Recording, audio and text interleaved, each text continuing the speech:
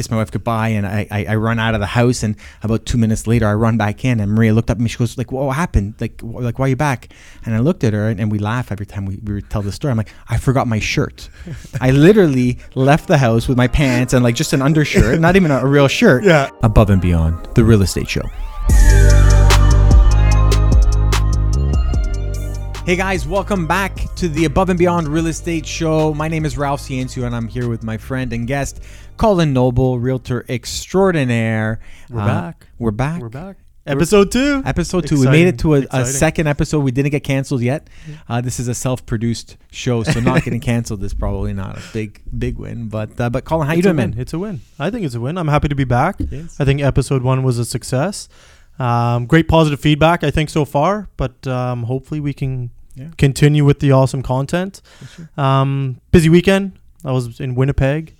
That's right, for the wedding. You were there for your sister-in-law's wedding. Yeah, it was awesome. It was good times, busy times. Felt like I was a bit of a babysitter, but you're a dad of a newborn. Now, right? I don't think it counts as babysitting when it's your kid. It's dad sitting or daughter sitting. Okay. But a lot of fun. I missed the heat wave here. I heard it was just incredibly hot. It's crazy hot. It was like not just hot. It was just muggy. It was just insane. It was insane. But crazy. I guess it's summertime, and I don't think we should be complaining about hot weather in Canada. For sure. When we get it, just take it. Yeah, for sure. I only complain because I have new grass. So that's it. A lot of water. But you got a timer. I got a timer. I do have a timer. I do have a timer. How about you? All good? I've got a timer for my grass as well. Oh. It was a great weekend behind. A lot of family events. Quite a bit of work as well. Which is always kind of the fun part about being a realtor is not only serving your clients, but making sure that you can serve your family and even serve yourself as well, right? I think it's really easy for realtors to glorify productivity and sales achievements and number of clients helped, but do your kids know who you are? Right. So that's always the balance is, hey, and am I just a frazzled mess? That's not a win for anybody either. So I think it's kind of the balance between being optimal in every optimal at work, optimal with my family life, optimal with my relationship with my wife, optimal with my physical health. And I feel like this weekend was probably a check mark for that. Awesome. Yeah. Awesome. Work-life balance. Yeah. It's important. It's important. Mentally, but, physically and also, I guess, productivity-wise. Yeah. But anyways, last week we spoke briefly about the market, more of like a general conversation. Yeah. Market stats came out the day or two after. Yeah. So let's jump right in quickly. Yeah. Talk for a minute or two about some data. So where the numbers we're at, and we're talking about sales in the Greater Toronto area. This is a report called Market Watch, which the Toronto Real Estate Board pulls out every month. It's really a press release for realtors and for the media. It is available for the public if they just Google Toronto Real Estate Board or Toronto Regional Real Estate Board Market Watch. You can pull up any month in history and dissect the numbers if you really wanted to. But as we look at the numbers, we saw sales down year over year by 42%. Am I reading my Coles notes right? Yep. And we saw prices up compared to last year by 5.3%. So that's a little bit confusing for people because they're seeing this massive number, 42% down, but then 5.3% up. Do you want to break that down? I think it's funny to touch on, right? Because a lot of the dialect and I guess like the conversations happening right now is the real estate market's crashing, but actually the data is showing us that on a 12-month trend, prices are actually going up. Not as drastically. Earlier this year we were seeing 20-30% increases. So 5.3% still good, but month over month we're actually down 5.3%. Yeah. So that's why when we're advising clients and talking to people, it's think about real estate as a long-term investment, right? Yeah. We don't want to look at it month by month. We like even 12 months is a short period. Sure. So the natural trend specifically in the GTA is an upwards trend, and that's what we're seeing year over year. Yeah. The 41% decrease in sales volume, month over month it's only down 11%. Yeah. So the way that I break it down is I believe that when we're looking at a year over year perspective. So comparing June 2020 versus June 2021 versus 2022. So those are annualized in the same month. And that's important because there are just cultural trends, things that happen every June. So it's the tail end of the school year. You know, we see that people are aggressively trying to purchase in April, May, and June because they want to be in their new home for the start of the school year. Yeah. So we know that that's something that is embedded in North American lifestyle. Typically, we would see a small tapering off in sales at the tail end of June. You know, graduations and vacations start. You know, but when I look at the year over years, I look at that as kind of like a line, you know, like a path in the woods.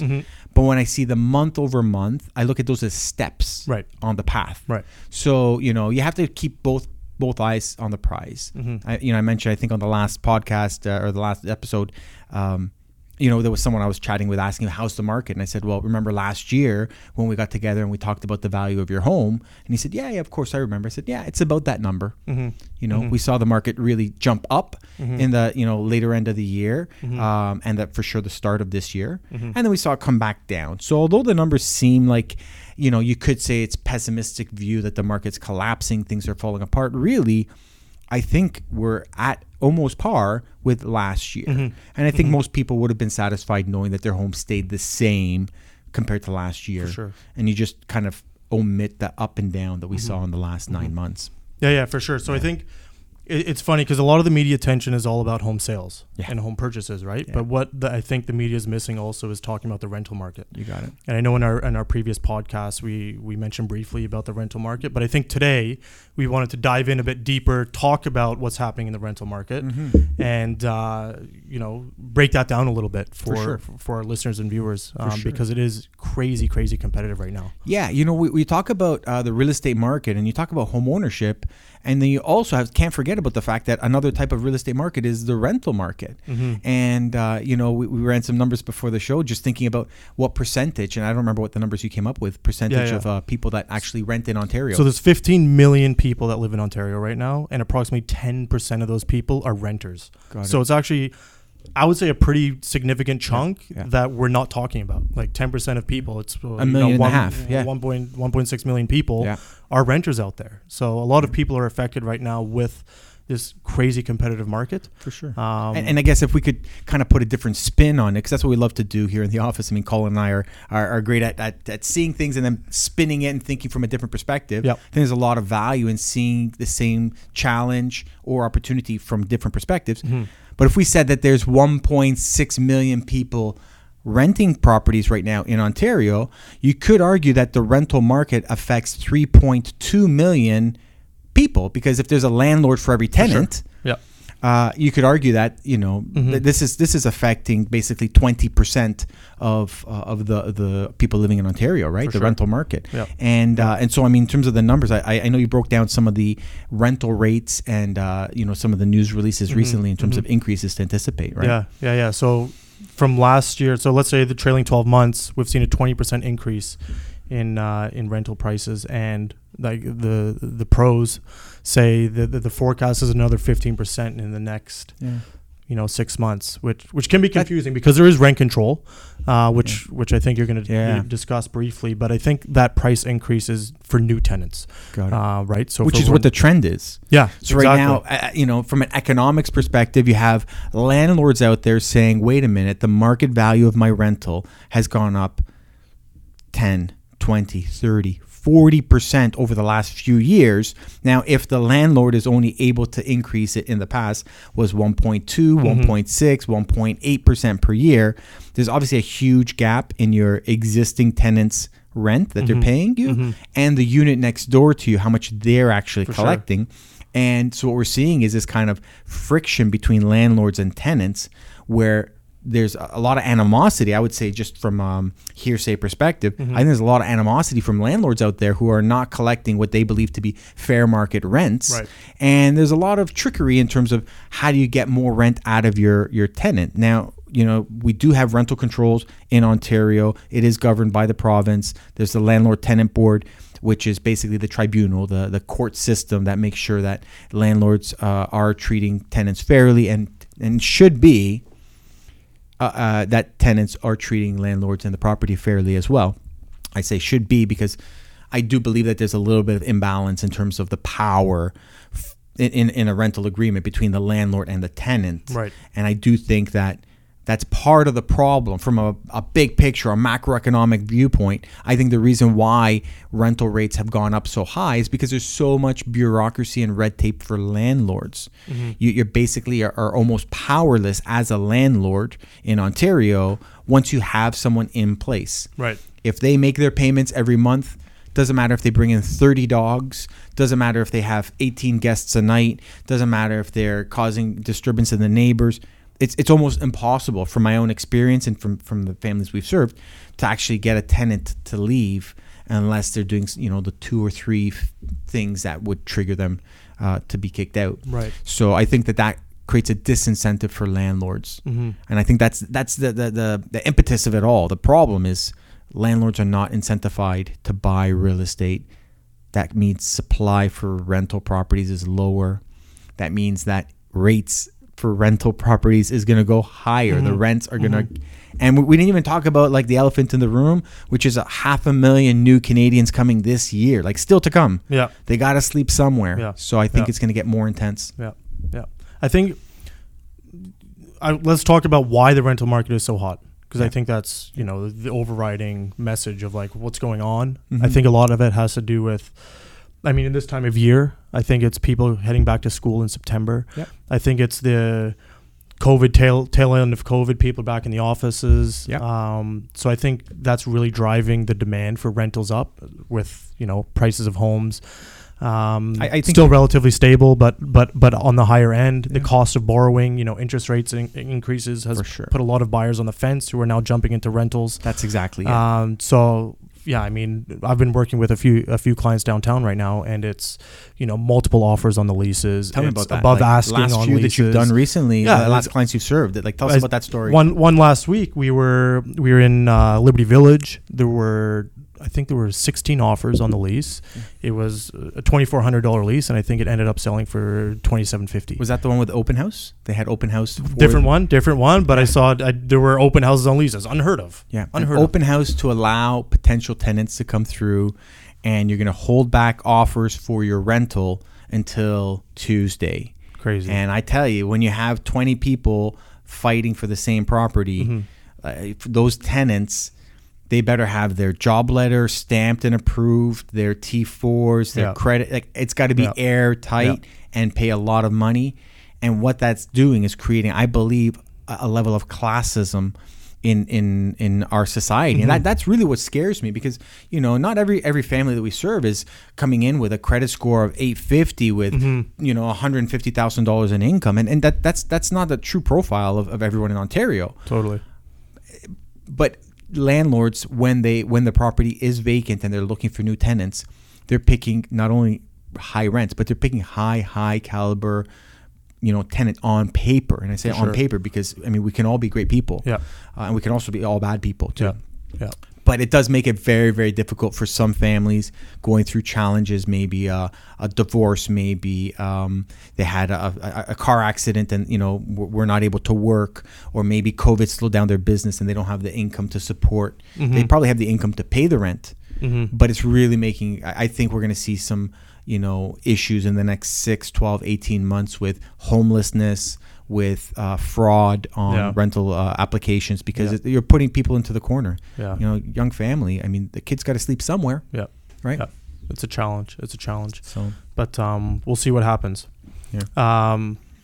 We're talking about the market. We talked about the real estate market. We talked about the rental market. Yeah. A few other things that notable in the news right now is property in Richmond Hill all over the media. Yes. So a young family wanted to build a home. They tore down an existing home, a bungalow in Richmond Hill, and built a 2-story, or really 2.5-story home that's got the neighbors in an uproar. So I'm not sure if you had a chance to see the story or your thoughts on it. Yeah. What are your thoughts? I think it's funny because people have this, especially neighbors. So a little bit of background. So the guy building this house, or the family building this house, he's actually been in the area for 9 years. So he lived in a bungalow there. He has a growing family. He has young kids now. So he's like, I need a bigger house. So what am I going to do? I'm going to build on my current lot that I have. So I guess, I don't know, maybe he involved an architect or engineers, but funnily enough, the bylaws of Richmond Hill for permitting and zoning and everything, he actually falls all within those parameters. So he didn't have to go to a committee of adjustments. He did everything within his own right to build this house. So, the height restriction's 11 meters. He built 10.97 meters. Yeah. So, the density calculation, I think it was 70%. He did 69.6%. So all within his rights. But of course, it's making a news story because there's bungalows all around him, and he has this towering mega house that some neighbors aren't too happy about. But I think, inevitably these homes that are 40, 50 years old will eventually be rebuilt. Yeah. But as a neighbor, I'd be like, oh, this is actually adding value to my house, I think. Yeah. Other than living through the construction and the mess and everything else that goes along with building a house. I mean, you're doing it right now, so you kind of understand. But it's, a bit controversial. I think it's a great thing. Yeah. So yeah, you mentioned the fact that I'm building or doing a renovation right now. We actually just passed an important milestone, in my own calendar, August 8th, 2008. So 08. We broke ground on my first project on the company that I own, building custom homes. I had just quit Mattamy. I was a super there, building 2,000 homes for them over a number of years. And I quit because I wanted to do this on my own. I didn't want to build on someone else's guidelines. Right. So this story definitely hits close to home. I remember the morning of 08, I had set like 5 alarms because I was so excited. We were breaking ground. Yeah. And this was like a kid's dream come true, right? Yeah. I grew up on a construction site. I said, one day I'm going to build my own homes. And I was like, tomorrow's the day. Yeah. So the first alarm goes off. Of course, I'm already awake before the alarm goes off. Probably didn't sleep, right? I jump out of bed. I've got my clothes lined up on the chair in the bedroom. Yeah. Grab my stuff. I kiss my wife goodbye, and I run out of the house. And about 2 minutes later, I run back in. And Maria looked up at me. She goes, like, what happened? Like, why are you back? And I looked at her, and we laugh every time we tell the story. I'm like, I forgot my shirt. I literally left the house with my pants and like just an undershirt, not even a real shirt. Yeah. Like basically pajamas. Yeah. And I left and made it to the end of the street before I realized that I was so excited that I forgot to wear a shirt to work on my first day. But going through the process of actually building custom homes, going through the committee of adjustments, which is a process. You mentioned the fact that gentleman or that family in Richmond Hill stayed within the guidelines. Mm-hmm. If you are building a home in Ontario and you do not conform to the standard guidelines, you can go to the committee of adjustment for what they call a minor variance. Mm-hmm. The most common one we've seen, especially here in Markham, is the GFA, the gross floor area. So, basically how big is the land in square feet, and then how big is the property you're building as a ratio to the land. Yep. So, there are economies of scale. There's a reason why people build the biggest home they can. Mm-hmm. And it breaks down that if you want to build a 2,500 square foot home, a brand new furnace for that home may cost you right now $5,000. Mm-hmm. If you build a 6,000 square foot home, or maybe smaller, 5,000 square foot home, it may cost you only $1,000 more for a bigger furnace. Right. So the actual cost per square foot for furnace is a lot less. Right. And you can multiply that by the 280 elements in a home that you consider. Yep. So it's actually cheaper per square foot to build a much bigger home. Not to mention, if you're going to go through the whole process of buying a home, tearing it down, and building, you want to build what you have envisioned. Mm-hmm. And when you talk about the idea of the neighbors getting involved in this story in specific, it's the Ratepayers Association that really put up a fuss. And I may polarize our audience, but I mean my position is it's your home, you're spending the money on it. Your property tax will be reflective of the value of your home, which is contributing to everyone else in the area. Yep. And if my neighbor doesn't like the look of the home I'm building, that's not my problem because it's my home. Mm-hmm. Like just as if you were to paint your garage door purple, I don't have a vote in that. So why do you have a vote in how tall the house is? Right. My neighbors and I used to joke saying that we think you should get consent or the opinion of your neighbor across the street what color you paint it, because they have to look at it every day. Every day they're looking, right? Yeah. So that being said, I think that there's some reform that's probably required in the way that homes are built in the GTA in Ontario. Going back to our previous topic about rental rates, I think also the amount of red tape and bureaucracy involved in building a brand new home or subdividing a lot, the amount of red tape and the duration of that process is a huge disincentive for anybody that wants to do it. Right. I think you cut that red tape in half, you'll see a doubling of new inventory. You're going to see prices come down. You're going to see an overall improvement in the quality of homes. Right? Yeah. You know, in economics, we studied urban economics. When you buy a brand new home, let's just say you bought a home from Mattamy Homes, as an example, in a subdivision, and you spent $1 million on it. The economics of it is that about half of the value of that $1 million is in the land, in the dirt, and half is in the actual house itself, the structure. Now, over time, 10, 20, 30, 40 years from now, the house itself depreciates. That's why you need a new roof, you need new windows, you need to update it, because the actual structure weakens over time. Over time, the land value, the dirt, goes up in time. So, you know, fast forward a number of years, maybe the property's worth $2 million. Well, $1.5 million is the land, and $500,000 is the dilapidated house. Right. So that at that point, it only makes sense economically to tear down the house and then build a $1.5 million home, and now you have a $3 million asset. Right. So that's just the laws of urban economics, and we're going to carry on seeing it. A huge number of homes in the GTA are what are called wartime homes. After the Second World War, there was a surge, there was a shortage of housing, and there was these basic homes all through Scarborough, all through, you know, Etobicoke, you know, Mimico. You'll see these houses that are 20 feet by 20 feet. Little bungalows, right? Exactly. We just sold one actually on Birkdale in Scarborough at McCowan and Lawrence. And those are quick, easy to build. And those types of wartime homes were built in the 50s. And guess what? They were not designed to last 100 years. And their land is in a great location. So you're going to see this kind of build up to what I hope is a reform in the way that homes are being built. Yeah, I think that's just the natural cycle of real estate, like you said. You know, like homes built 50 years ago are now starting to transform. So and they're meeting the needs, right? They're meeting the needs of new. Yeah, absolutely. Of what do we need in 2020 to live?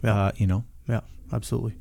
Well, I think over the last week we've seen the market pick up. I think personally, you know, our phones are ringing. You got it. Congratulations to you, by the way. You got a deal put together last night. It was almost 11:30 by the time the signatures went through. I know you must be tired with a young baby and doing deals at midnight. Yeah, congratulations. Thank you. Exciting purchase for our clients. I know they're so excited. Richmond Hill. They're so excited. So it's another great success story. But hopefully more to come. Great conversations today. I think you know, as we continue to do these episodes, we'll do our best to provide you know, topical information, but also some great content. Yeah, absolutely. We want to provide value. We want people out there to smash the like button and subscribe. We appreciate the love and the support. We're going to carry on trying to improve every single episode, bringing value to you. And thanks again, Colin, for being here. No problem. A lot of fun. Let's get to it. Let's get back to work and make this a great rock day. And roll. Awesome, Onwards guys. And upwards. We hope you have a great week ahead. Thanks so much for watching and listening. We'll see you soon. Take care.